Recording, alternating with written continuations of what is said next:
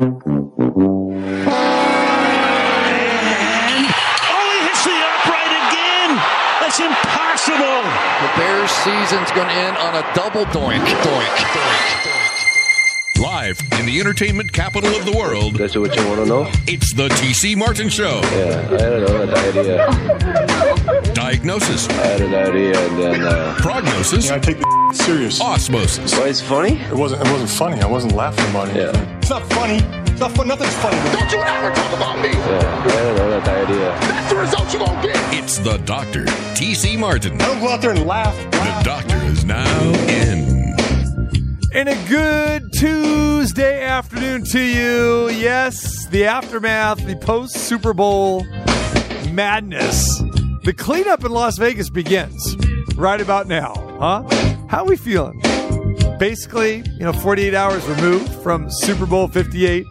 Deemed a success, no doubt about it. We will dive into that today and put a final bow and wrapping on that. Our guest list today includes our quarterback, Steve Beuerlein. He will join us, CBS Sports, and we'll get his take on the activities on the field and off the field for Super Bowl 58. Jay Kornegay will join us as the record betting handle numbers, as predicted here, came to fruition, and we will get Jay Kornegay's thoughts on that. We'll dive into that today.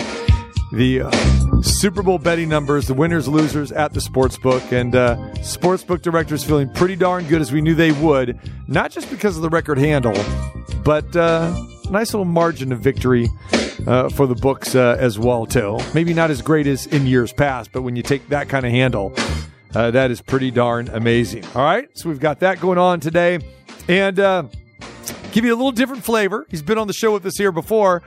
Beer Man Bruce, kind of a Las Vegas legend when it comes to slinging beers. He is going to join us. He'll be in studio with us. And Beer Man Bruce works Raider games, VGK games. He's basically any Vegas sports, or concerts, or even concert. Yeah, in events.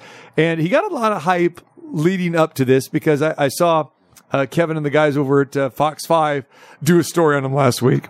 So I told him, going back about a couple weeks ago, I said, okay, we're going to have you on after the Super Bowl. So I'm sure he's going to limp in here because he probably put, 18,000 steps in on Sunday. I wonder if he records how many steps he gets every that would be insane. Yeah, I'd like to know that. He doesn't come across to me as a step counter type of guy.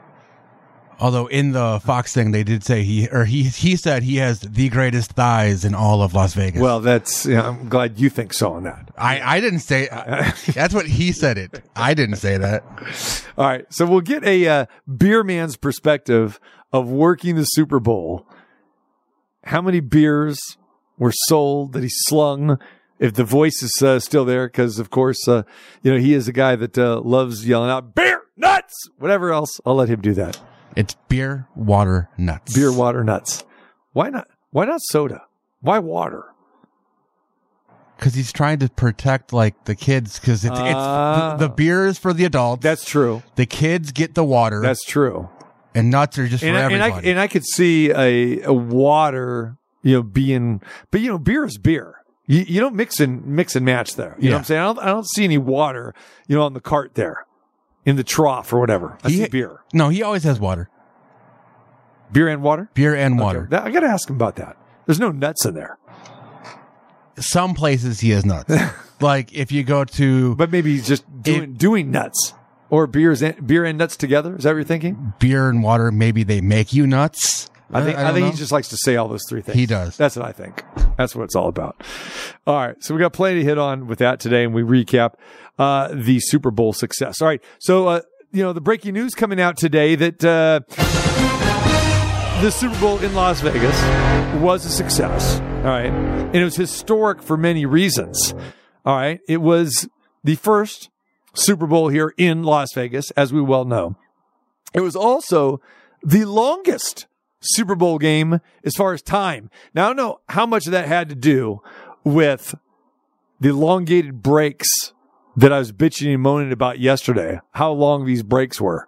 because it was a 4-hour plus ordeal when it was all said and done, including the halftime show that was supposed to be 29 minutes that went to like 37. You said, I was going to say, you said 37 yesterday. Now, that doesn't mean Usher performed for that. He performed for his 15, and I didn't time Usher, but I did time the national anthem, and I did tweet that out as the first wager. So did you notice there was controversy on that? Okay. Because there was 2 Braves in that. She said Brave and then did it again. And that put it over. Yeah, put it over 135. That second Brave put it over. Yeah. But it's first word, last word, completed. I know. That's it. So you're going to have to factor that in. When you're setting a time, 1:30, and we're sitting there looking at it, timed it, first word, and like, oh man, she's winding it down. It's like a minute 15. Yep, it's going under. And then all of a sudden, Reba McEntire decided to just let the Brave go on and on and on and on. Till the break of dawn? Till the break of dawn. Do you got Reba? I mean, I don't want to hear the whole thing. I mean, I love our national anthem. You know that. I'm very patriotic. But, the tail end of that. Because the clock is ticking. I know there were people in the press box going, oh, look at this. 127, 128, 129, over. And I'm sure there were degenerates that had the under and the over. It was a good pace, too. It was. Remember we talked about this last week? I didn't think that she was going to drag it out. She had a good pace. Made sense for the under. Here we go. Oh, I should be standing right now. I want to hear Nunchuck's Double Brave.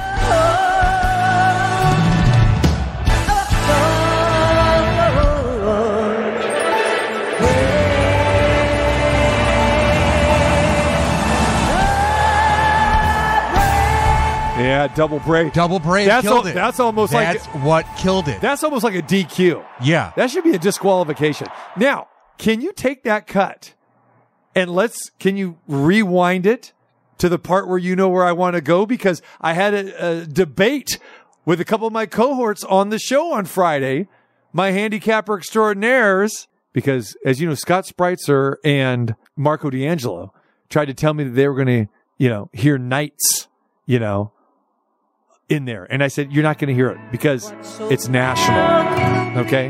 This is a national worldwide audience. You're not going to have Raider fans in the building. Golden Knights fans are not going to be in the building. Very, very minimum. And they thought that Reba McEntire would be thrown off. She's not going to be thrown off because it's going to be irrelevant. So let's see if we can get to that part, because I was there and I didn't hear it at all, which I expected. I said, it's not going to happen. I said it too. I said we weren't going to get anything. Not going to get that. You're going to get the 1 or 2 locals. You're not going to get anybody. But here. There it is. Nothing. Thank you. It just goes to show you how people get all wrapped up and they think that, just because an event is in Las Vegas, that, you're going to have that fraction of crowd. I mean, it does. It goes over. I've heard it in the basketball tournaments. I've heard it in different Super Bowl's totally exactly. Different. That's what I'm saying. Right. It's completely different. Yeah. I've heard it everywhere. You're not going to get it at the Super Bowl. You're not going to get it. You're not going to get it because those people have no clue that that they do that at Knights games, or they would do it at any other game here in Las Vegas. Yeah, because that's not the audience. Any other spot, if any other thing at T-Mobile has a night in it, 100%. And we see it at Mandalay Bay. Yep. We see it at UNLV games. I mean, we'll see it, and those fan bases don't like it, but those are just the idiotic fans that do it. Again, I'm not one for screaming during the national anthem anyway. I mean, come on, let's be patriotic. But I knew we weren't going to do that, and those guys were saying, "Oh no, it's going to happen. There's going to be some." I'm going, no, it's a different audience. So now you were there. I was there. Was there a single was there a single one that was just none? Right. Nobody. I didn't hear it. But then again, you got to remember where I was up. I was up high, but I really don't hear it. No, you don't. You really don't even hear it. You hear it at Raider games a little bit. Yeah, but no. I knew we weren't going to hear it because that fan base is not local. Which brings me to my next point, because you guys asked me this too about, and you even said this about Raider jerseys. There was a bunch. I saw them. I saw virtually nil, virtually none in the grand scope of things. With 70,000 people there, hardly saw any Raider jerseys. I saw on TV a couple. In the stadium. Now, there were some people rolling around outside. There was a bunch. There was a bunch outside. I'm telling you, my friend, there wasn't a bunch. It was like bare minimum, hardly anything. It was nothing but red. And then you got some scattered, a Giants jersey or this and that. You saw that. People just wear whatever they predominantly, it was all red. It was Chiefs and Niners. Seriously. I mean, I was looking for that. I go, where are the Raiders? Now we're not going to have Raiders here today because they can't afford the tickets, number one, for the most part. And they don't want to be there. Well, it's not that the Raider fans can't afford it. It's just that this is a worldwide celebrity corporate audience in the dire fan bases. Okay. So each fan base gets like 20,000 tickets. Okay. And this is the most anti-Raider Super Bowl there was. Yeah. Right. Exactly. Yeah. But, so when each team that participates in the Super Bowl has their 20,000 tickets, their allotment, okay, that's to that fan base. They're not selling those. They're not doing anything with those except they're going. All right. And if they're selling them, they're probably going to sell them to fellow Chiefs or Niners fans. But again, it was red. And I even made that comment during the game. I said, hey, we've seen this channel before, huh? We've seen where predominantly red is in the stadium when the Chiefs or the Niners come to Allegiant Stadium. But yet, not many Raider fans. The Knights thing, non-existent. So there you have it with that. All right.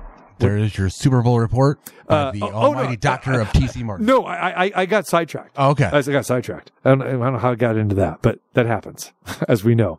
But historic for many reasons. First in Las Vegas, longest game in Super Bowl history. The most watched television program in history. How about this? The game averaged 123 million viewers across television and streaming platforms. Shattered last year's mark of 115 million, where Kansas City defeated the Philadelphia Eagles. That was last year. That was a 7% increase. Now, on the CBS broadcast itself, just CBS, they averaged 120 million. So now this goes to my point. When we're talking about streaming, we're talking about all this other nonsense with Amazon Prime, this and that. Remember the numbers that we talked about with the Amazon, with the playoff game, with the Chiefs and the Dolphins, right? And those numbers, what they tried to claim were 23 million. All right.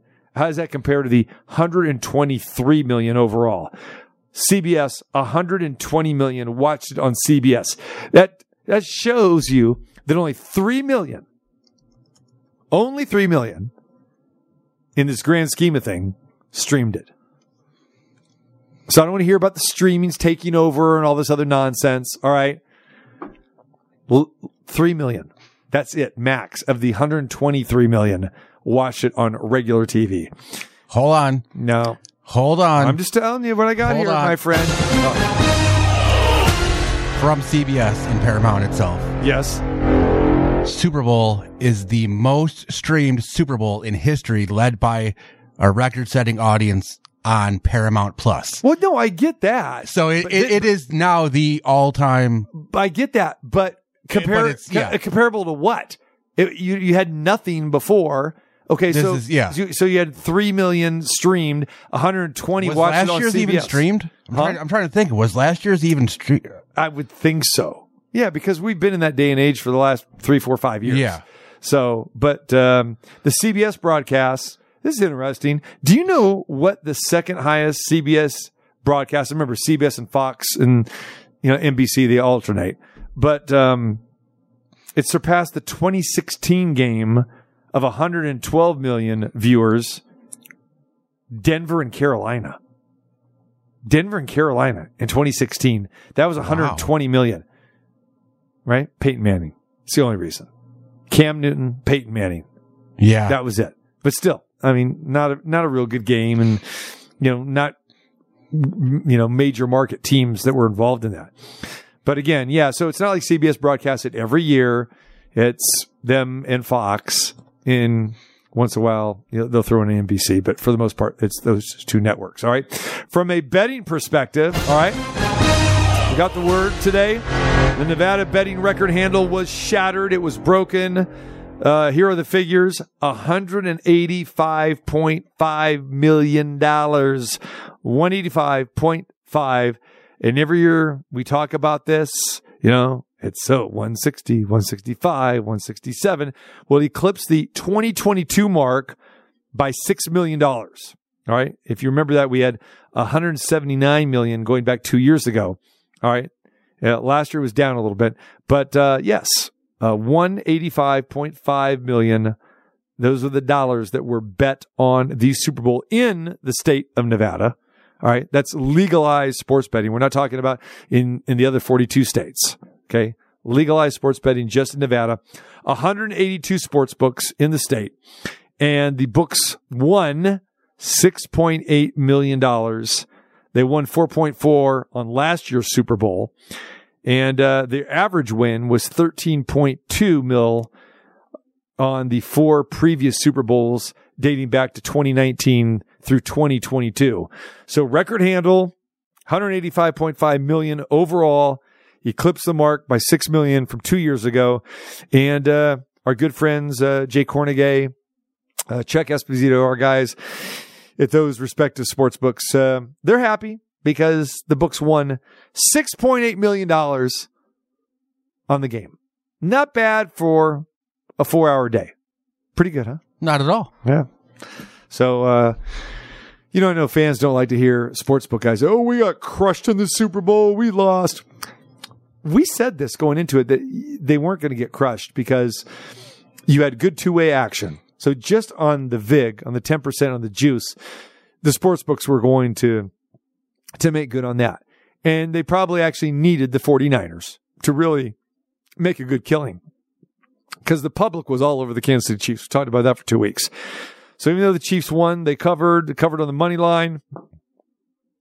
Books still did pretty well, and the public did pretty well. The only guys that really lost money, the guys, obviously the Niners lost, but I heard there was 8 $1 million bets, at least $1 million bets. And they were pretty much split half and half with Niners and Chiefs right there. So good day betting, great football season betting wise for the books. So I believe, yes, their lights will stay on. No threat about that. All right. What day is it, by the way, Numchuck? It's Terrible Tuesday. That's terrible. Things gone wrong in the sporting world. That's a terrible idea. I want to know what the hell he's smoking. Something stinks in here. That's terrible. It's Terrible Tuesday. Things gone wrong in the sporting world. All right, so let's talk a little Super Bowl from a terrible side. I want to pose the question today to our listeners. You could chime in if you want today via Twitter, via phone, 702-221-7283. And I'm going to ask Steve Beuerlein this when he joins us here pretty soon. All right. Did the Chiefs win the game or did the Niners lose the game? Okay, we understand the nature of this question. Of course, the Chiefs won the game. Of course, the Niners lost the game. But if you're going to sign kudos, praise, or blame, do you say the Chiefs won the game? They deserve to win the game, or did the Niners lose the game as they had control of this game and they blew it? What you say? What say you, Mr. Numchuck? Say what? I was trying to find something for you. You're not paying attention to the I show? wasn't trying to. Did the Chiefs win the game, if we have to give credit to one side, or did the Niners lose the game? You understand my question, right? The Niners lost the game. 100%. And it's the reason that you are not going to say. It's overtime. That's one of the factors. Okay, I don't think it's the main factor. The Niners lost this game for two reasons, because of the mistakes that they made. Okay, that's the mistakes they made on the field. The fumble. Okay, fumble, muff punt, and miss PAT. Okay, those things. The Christian McCaffrey fumble cost them points. I know it was the first drive, but it cost them points. All right, the punt hits the defender in the foot. Ray McLeod doesn't jump on it, tries to pick it up and run. Boom. The Chiefs scored their only touchdown in regulation after that muff punt. That's the only touchdown they scored in regulation, and it was a one-play drive. They scored on the very next play, 10-yard touchdown pass from Mahomes. There it was, and that was it. Everything else, field goal, field goal, field goal, field goal, until you got to the overtime where the Chiefs got the touchdown in the OT period. Yes, the Niners lost the game. We'll give all kinds of credit to the Chiefs, to Patrick Mahomes, because he rallied his team. Andy Reid's a great coach. Travis Kelce, phenomenal. Even though, for the most part, Mahomes and Kelce were non-existent in the first half. They come out of the second half. Mahomes throws the interception. 49ers get the ball at the Chiefs' 44-yard line and get what? 0. The same thing that they got after the Christian McCaffrey fumble. All right? The Niners cost themselves the game. The Niners lost the game. Plain and simple. All right? And they have no one to blame but themselves. Now, if you want to go and you want to talk about Kyle Shanahan's decision not to kick off in the in the overtime, I understand that. Okay? But as we talked about yesterday, you take the ball. That's what you normally do in overtime periods, and you want to try to go down and you want to put the pressure on the opponent. All right? But there is a good fraction of that Kyle Shanahan did not know the rules. It seems crazy, but this has never came into play before. This rule came about in the 2022 off season. No overtime games in the playoffs last year. No overtime games in the playoffs this season, right? So it never really came up. The Chiefs are saying they talked about it and they prepped for it. They're going back to, preseason. They were ready for this. The Niners players didn't even know the rules because probably Kyle Shanahan never addressed it. So, yeah, I'm sure Kyle Shanahan decided to take the ball because he thought, hey, we score a touchdown, we win, because that's the previous rule, and that's the way the rules are in the regular season. But, yes, when you look at those things, yes, the 49ers lost the game. They were in control of the game. If it wasn't for the turnovers, Niners probably win the Super Bowl. The Super Bowl madness in Las Vegas. All right. How much madness was there really? All right. So for a guy who was around the town a lot this past week, like a lot of us are, not just saying me, but, broadcast on Radio Row, at the Westgate, at the game, going to a few different events. All right. We saw that Las Vegas did a fantastic job. But there's national media outside of Las Vegas that are pummeling our city for not being a good place to host a Super Bowl. We heard that nonsense years and years ago, and there are still some archaic people that still are out there stating this, all right? Saying that there was numerous problems from crime to chaos. There's a certain columnist, I don't even want to give this guy's name because he's a ham and egger. He's a New York Post columnist, like a lot of the New York Post columnists are, that this guy wrote an article and said, Las Vegas will have, again, proven to be a rotten choice of venue for some strange reason. Crime has a nasty habit of visiting Sin City, and that what happens in Vegas stays in Vegas. Police files. He goes on to talk about Las Vegas Raiders, Denarius Robinson being arrested for a DUI, and he used the term the Vegas common crime time of 5:59 a.m. Okay. That's about the same time that NFL players Alvin Kamara and Chris Lamons were arrested and charged with nearly stomping a man to death after they refused to allow him to share their elevator at a Las Vegas strip joint. Well, actually, it wasn't a strip joint. It was a nightclub. All right. on the Strip. All right. Then, of course, there was Vegas and the Pro Bowl. A Vegas Strip joint also where limitless NFL problems with Adam Pac-Man Jones and company did their worst, making it rain until gunshots paralyzed a bouncer. Then, of course, he wants to go back and talk about the NBA All-Star Game many, many moons ago, more than a decade ago. And then you have Marshawn Lynch, arrested for suspicion of DUI when he was found at 7:30 in the morning, passed out in his sports car. That was years ago. 2 of its tires destroyed, impacting a Las Vegas curb. And, of course, he's going to get the massive shot in at Vegas, referencing the Henry Ruggs fiasco that happened at 3:40 a.m. going back a year and a half ago. But here's the thing. These are cheap shots. This is journalistic garbage because those events had nothing to do with this Super Bowl.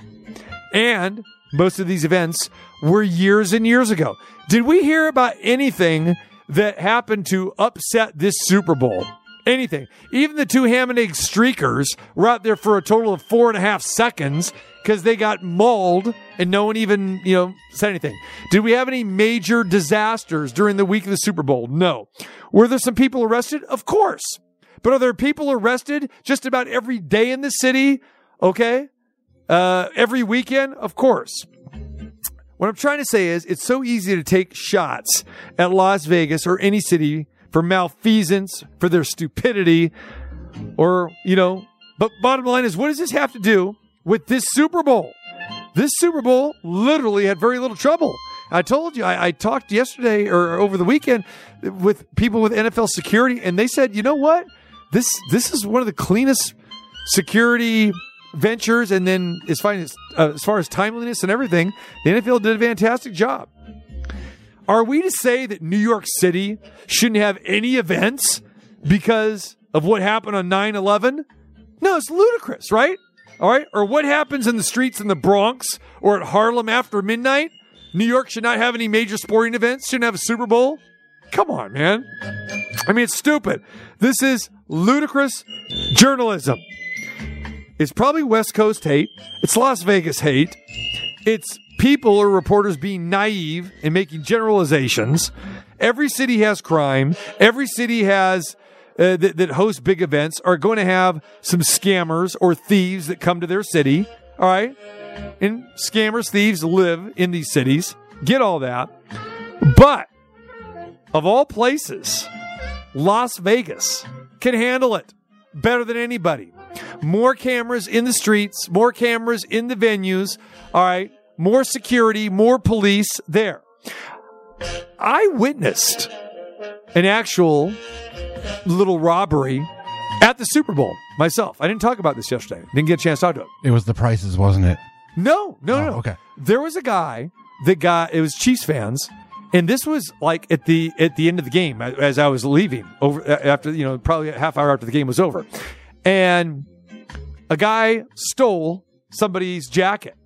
And these Chiefs fans were trying to find the guy, and they spotted him. And this guy was just hammered, right? And they find him, they go after him, and they, are going after him like they're going to, take the guy out. Police were there within seconds, all right? And they said, whoa. And they got to the bottom of this. And these guys had a story that, hey, this guy stole my jacket, this and that, blah, blah, that had witnesses. And the police were very cool and said, okay, wait, we got to find out what's going on here. And then they looked at the guy, they looked in his pockets, found out that none of it were his belongings. It was the Chiefs fans who had their jacket and some other items stolen. And they calmly arrested the guy and moved on. And nobody that maybe outside of 20, 30 feet away knew what was happening because it was handled very well and very professionally. But this was what you have take place at any sporting event. But no, there were no bomb scares. There was nothing disastrous that happened here. For the most part, Vegas pulled it off. They did a fantastic job. So for national journalists who have nothing to do with the city, probably weren't even here to begin with at any point in time during the course of the Super Bowl week, saying these things, bad place to have a Super Bowl, Vegas, Sin City. What happens in Vegas stays in Vegas. That's all marketing. But if you don't have the facts to back it up, wrap it up. All right. How about some more stupidity? You want some more stupidity here? A statue of Jackie Robinson was stolen in Wichita, Kansas. McAdams Park is a home of League 42. It's a youth baseball league for about 600 children and players. There's a statue that was erected in 2021 in Wichita, Kansas of Jackie Robinson. Some idiots decided that they wanted to steal the bronze statue. They cut this up with, I don't know what they did, how they cut it up. Chainsaws, something, who knows what. But they cut it all the way down to the ankles, only leaving the bronze replicas of Robinson's cleats behind the pedestal. Surveillance cameras showed there were at least 3 individuals that were there that took the statue. And we know that it was taken somewhere where the other individuals were present. Now, on January 28th, police recovered a vehicle believed to be connected to this case in an apartment complex in Wichita. 2 days after that, fire crews found burned remnants of the statue while responding to a trash can fire at another park about 7 miles away. An arrest has been made. A 45-year-old man was arrested and charged with felony theft, value over $25,000, aggravated criminal damage to property, identity theft, and making false information. The statue was valued at $75,000. Now, the investigation has not revealed any evidence indicating that this was a hate crime, but Wichita police are looking at this. They believe the theft was motivated by financial gain, that these idiots were there just to scrap the metal and sell it. Kind of like, jacking cars and doing that same thing. Why are you taking a statue of Jackie Robinson? It just makes no sense. I mean, this is just stupidity. It's fine. And I know you can't explain rhyme or reason why people do stuff like that, but it's just downright terrible. It's atrocious. It's awful. And when you have stuff like that happen, it's sickening, especially in Jackie Robinson really has nothing to do with Wichita. He really doesn't. But, again, Negro Leagues, Kansas City Monarchs, okay, relatively close, that sort of thing, paying homage. And this guy made this statue, this valued at $75,000. It took him a long time to do this. And now it's stolen and cut up to shreds and hawked away for some money. So just a terrible, terrible story. All right. But we come back. Steve Beuerlein is going to join us. We talk about what happened on the field, off the field, in Super Bowl 58. The TC Martin Show is back. Yes! Yes! What are you doing? It's just a halftime. Yes, this is my favorite part of the game. TC Martin. Yes! In the face! The doctor is now in. All right, putting a final bow and a wrap on Super Bowl 58 here in Las Vegas. We'll continue to talk about that today. Next hour, Jay Cornegay is going to join us. We'll talk about the record betting handle there. All right. Beer Man Bruce, he's going to join us. We're slinging those beers and everything at Allegiant Stadium. All right, we'll get his take on that.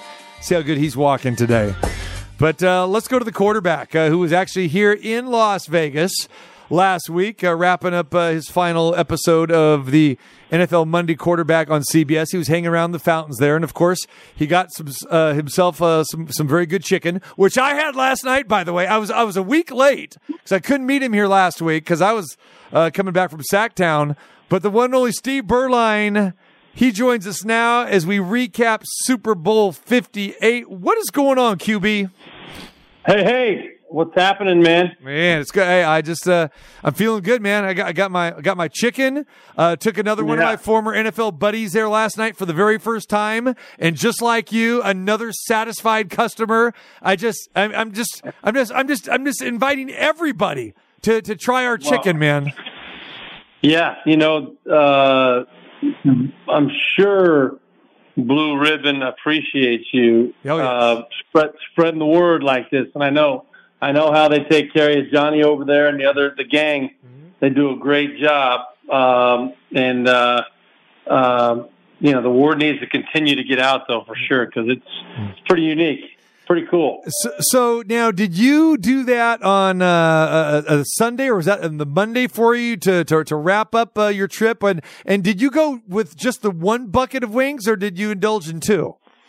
Well, what I did, as soon as we finished the show at Bellagio, you know how close it is right there. Yeah. I just walked right over. I said, I'm feeling like some chicken right now. And that was Monday afternoon. The show went from 3 to 5 Vegas time. So I was over there by 5:30. Beautiful. Made some new friends. I was over there by myself, but wow. I couldn't care less. I was there. Well, you could take any of your NFL quarterback buddies. What's the deal with that? They all had to go back to the hotel and get primped up and get changed and get. I'm like, hey, it's right here. Let's just head over right now. But some of these guys, I'm joking, obviously, taking a shot at Trent Green and Matt Ryan. They were on the show with me.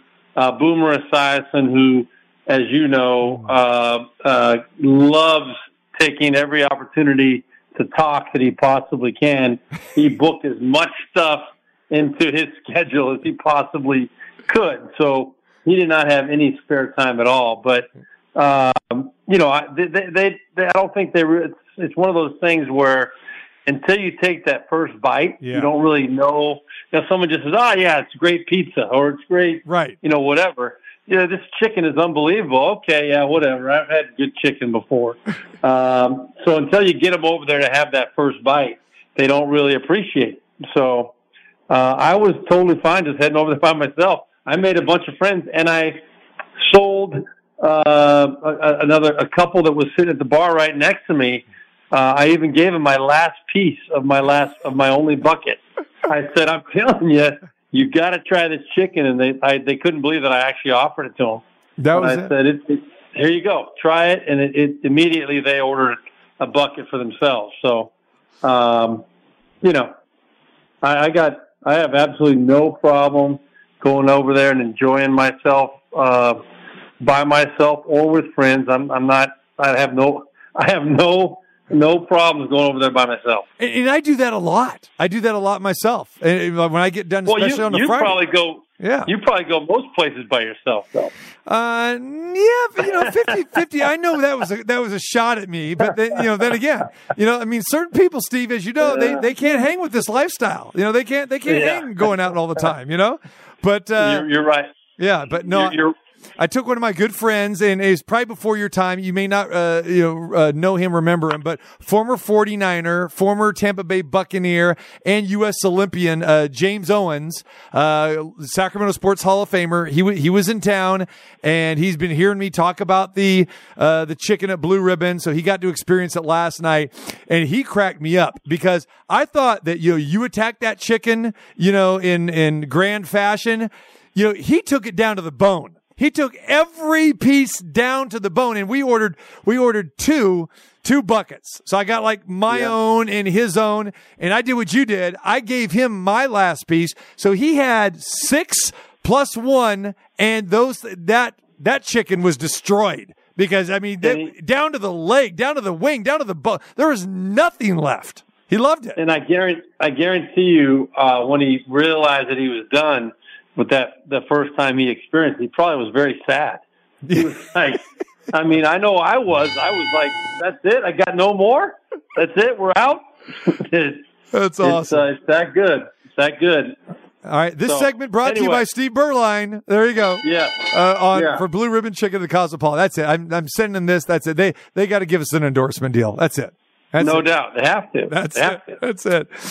All right, man. So how was the rest of your Vegas trip? I know it was kind of quick. Did you get caught in any of the madness? And let me throw this at you. You've been to a lot of Super Bowls, whether it's player or as a broadcaster or just, post-player career, parties, whatever it is. How did you feel the Vegas experience was? I know you weren't here for game day, but just, leading up to it compared to the other sites you've been. Well, first off, everybody knew it was going to be a fantastic venue. Any anybody that knows anything about Vegas and Super Bowls and the NFL, they knew it was going to be an incredible marriage. And I don't think it disappointed from what I heard. I actually did come back. I had a dinner that came up, a business dinner that came up Thursday night, followed by a golf outing at Paiute on Friday morning. So I did come out, but I wasn't even there 24 hours, but you could really feel the buzz picking up Thursday night. And then as I was getting out of town after the golf on Friday, I was happy to be getting out because I did not want to get caught up in all of that, chaos that was to ensue, I'm sure. But I have zero doubt, and the people that I've talked to that were there said it was just absolutely spectacular. So Vegas will be hosting many, many more. I'm sure they'll be in the regular rotation, from now until the end of time. No doubt. Steve Beuerlein joins us, the quarterback, NFL Monday quarterback on CBS Sports Network. Let's talk a little bit about, I want you to grade the quarterback performance. Now, obviously, Patrick Mahomes won another Super Bowl, number 3 for him. He's in some pretty elite company when you think of what he has done. All right. But let me throw this at you. This is an interesting stat here. Patrick Mahomes, 3 championships, 2 MVPs in 7 seasons. He is now in the company with Larry Bird, Bill Russell, Guy Lafleur, Stan Musial, Mickey Mantle, and Joe DiMaggio. How's that for a resume? I recognize a few of those names. Yeah, right. Yeah. It just continues to validate him. Not that he needed it at all, because if his career were to end with no more Super Bowls, he'd still be regarded as one of the greatest of his time, probably the greatest of this generation. And we all know there's still more to come. So, barring, some unforeseen setback or a decision to cut his career short, there's going to be a lot more of these conversations to be had. And, you just can't say enough about him. I really thought that the 49ers did a great job containing him in that first half. Every time he tried to extend plays and get out of the pocket, they did a really good job. Bosa and Chase Young and the rest of those, Fred Warner, the rest of those 49er defensive players, they were there to minimize, either get him for a loss or minimize the gain to a very short 2 or 3 yards. And they were doing a good job of plastering up with people down the field. There was no place for Mahomes to go, but lo and behold, he came out and put on that cape in the second half and started doing what he does best when he had to do it. And those last few drives were just nothing short of spectacular. And you recall, I did say going into the game, I thought it was going to be a great game. I think the difference is going to be Patrick Mahomes at the end of the game making the plays that he makes. I thought that was going to be the difference. And I think a lot of people probably felt that way. It's not just me, but once again, he did prove that theory, and you can't say anything but wow. I mean, he just continues to do it. Give me your assessment of Brock Purdy's performance.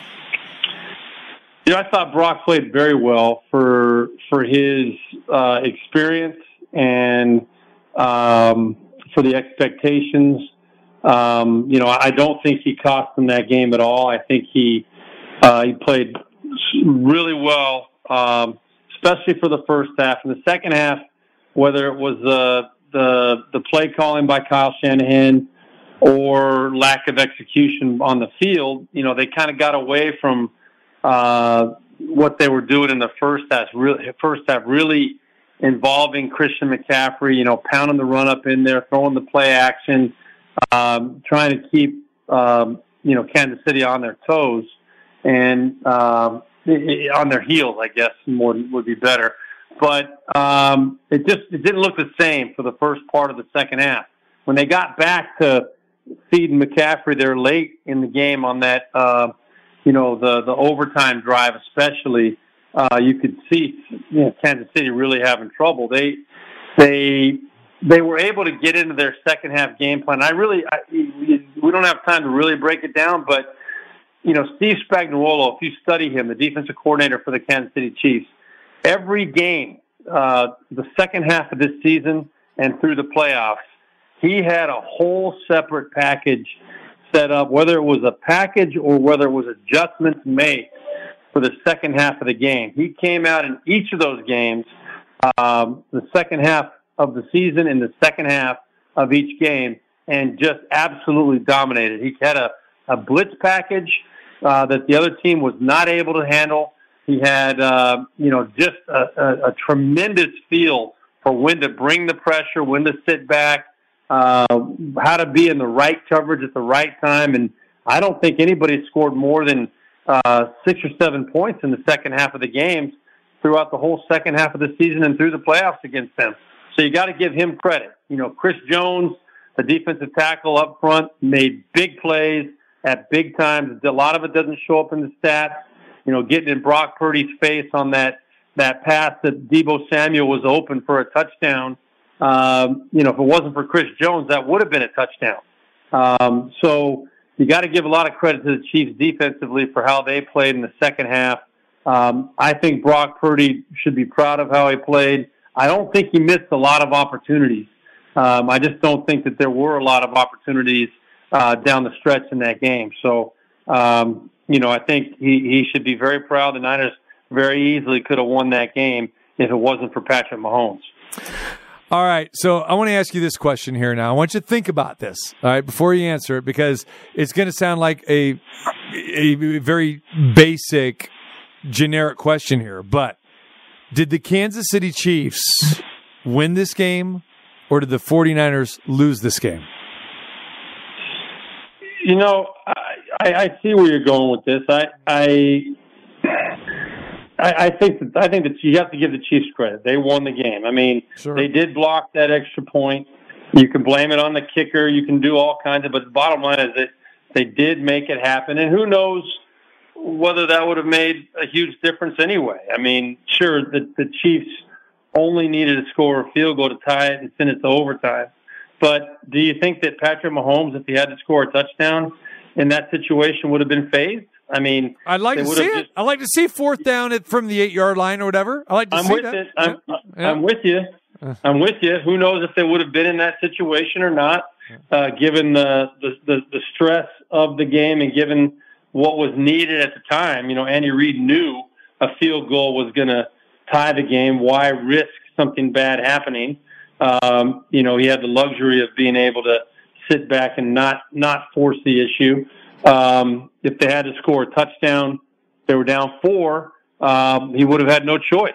So he might have been more aggressive earlier in that drive. Who knows? We'll never know. But all I do know is that Patrick Mahomes seems to always step up when he has to. And, he did it again. So I'm not going to say the Niners blew it. I think Kyle Shanahan would have done a few things differently in the second half. And that's who I feel worst about, because Kyle is a good friend, and his dad, Mike, as you know, is one of my best friends. And, to have that game go like it did in the second half, where it seemed like he got a little bit conservative, or maybe Spagnuolo got a little bit out in front of him as far as, the game planning in the second half. And then, when they had the chance to make the choice in overtime, whether to get the ball first or second, I think most coaches, knowing the playoff and Super Bowl overtime rules, would definitely like to go second, because then you know what you have to do.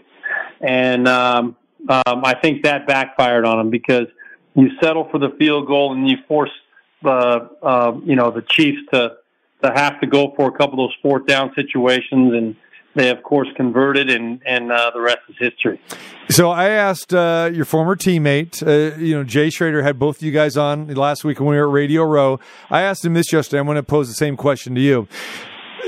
Do you factor in, if you're Kyle Shanahan, that you've got a youngster in Brock Purdy who's never been in this type of situation before, only basically in his second year, and that if you give Patrick Mahomes that ball, that he's more likely going to go down and score. Now you're putting pressure on this young quarterback that maybe that moment is too big for him. Because remember, too, let's factor in the defense just got off the field after 11 plays, and now you're going to put them back on the field again. And then the drive before that they were on the field for 13 plays. You factor any of that into maybe, okay, this is why Shanahan was going to say, okay, I'd rather have Brock Purdy in this predicament because it's less pressure. Just go down, get the touchdown. Let's put pressure on Kansas City, because if Kansas City goes all the way down, then who knows? Maybe Purdy folds.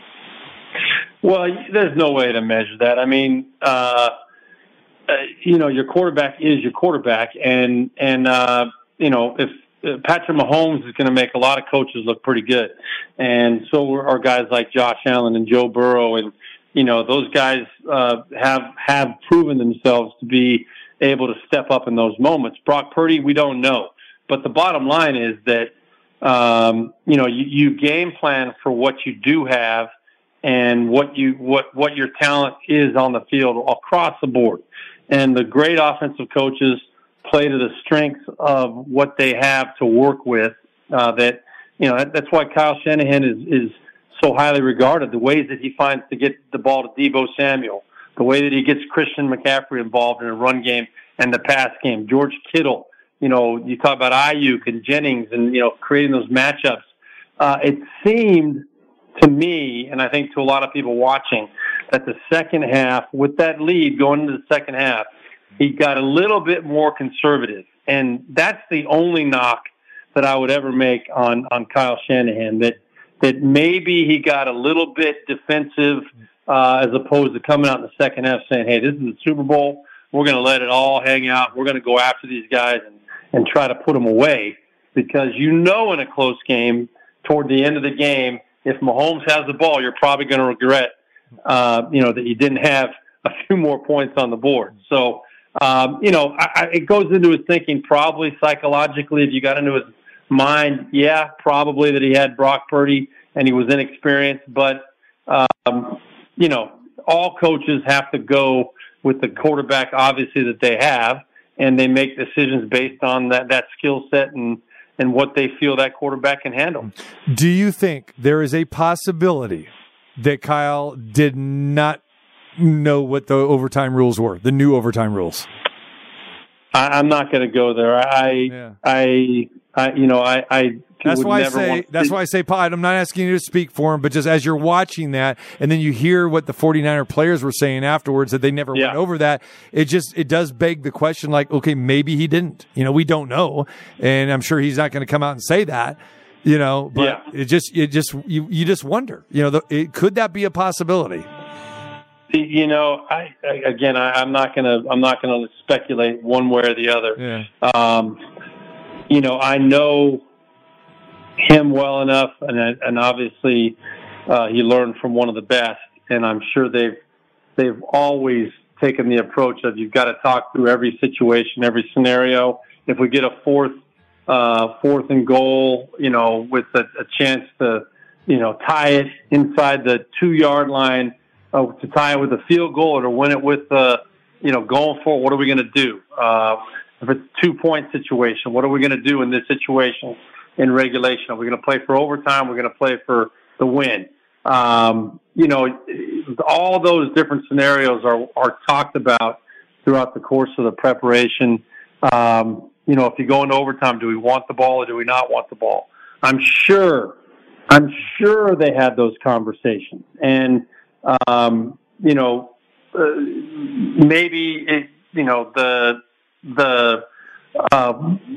pros and cons of taking it or giving it away to the opposing team on that first possession, maybe they didn't get deep enough talking about that. I don't know, but I would be extremely surprised if it was not discussed in some way, shape, or form, going into that game. Right.